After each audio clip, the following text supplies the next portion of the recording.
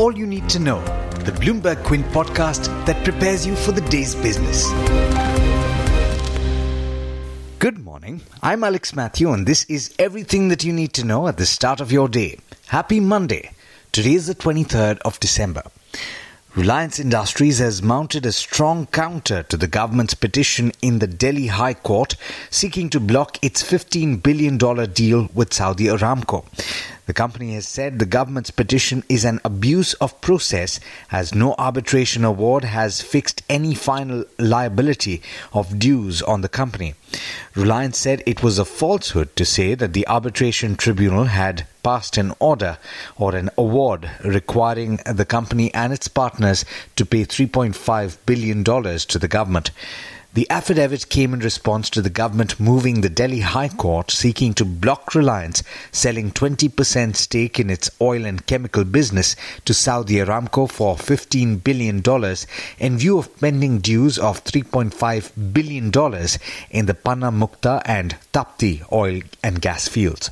States are not in favor of increasing goods and services tax rates at a time when there is a consumption slowdown, and it is not the right time to bring down the number of slabs under the GST, according to Sushil Kumar Modi, Deputy Chief Minister of Bihar. He said this on Saturday. In the aviation space, the government has stepped up scrutiny of engines on Airbus SE's A320neo jets, forcing the country's biggest airline, Indigo, to have to replace more than previously estimated. It's a move that could further delay Indigo's expansion plans. Arun Kumar, who is the head of the Directorate General of Civil Aviation, told Bloomberg News yesterday that a more intense examination of engines manufactured by Pratt & Whitney has identified more engines at risk of shutting down in mid-air. Out of the roughly 200 engines in use, Indigo will now have to replace at least 130. India's aviation minister Hardeep Singh Puri had earlier put the figure at 110. As many as 377 infrastructure projects, each worth 150 crore rupees or more, have been hit by cost overruns of more than 3.94 lakh crore rupees owing to delays and other reasons, according to a report by the Ministry of Statistics and Program Implementation. Now, foreign institutional investors continue to pump money into the Indian equity markets. On Friday, they bought as much as 338.9 crore rupees on a net basis. The amount was lower than it has been even during the week. But incidentally, foreign portfolio investors have now invested a net of 1.3 lakh crore rupees in 2019 into the Indian markets, and as much as 97,250 crore of that went into equities. That's the highest level in 6 years. In international news, Chinese President Xi Jinping isn't planning to attend the World Economic Forum in January, according to people familiar with the matter, taking one option for a face-to-face meeting with his US counterpart Donald Trump off the table. Beijing still plans to send its top trade negotiator, Vice Premier Liu He, to Washington to sign a Phase 1 deal in early January. US Trade Representative Robert Lighthizer has said he expects the 86-page agreement to be signed by Liu and him around that time. New documents have shown that President Donald Trump asked about U.S. military aid to the Ukraine a month before the call with Ukrainian President Volodymyr Zelensky that went on to trigger the impeachment investigation. The heavily redacted emails that were obtained under the Freedom of Information request by the Center for Public Integrity also shows that administration officials ordered a hold on the aid about an hour after the leader's call on the 25th of July. In international markets, U.S. markets ended positive at the end of the week. The Dow gained as much as 0.3%, while the S&P 500 and the Nasdaq gained about 0.5% and 0.4% respectively. In Asia this morning, it's a bit of a mixed picture, with the Nikkei gaining about 0.2% and the Australian benchmark losing that same amount. The Kospi was flat last I checked.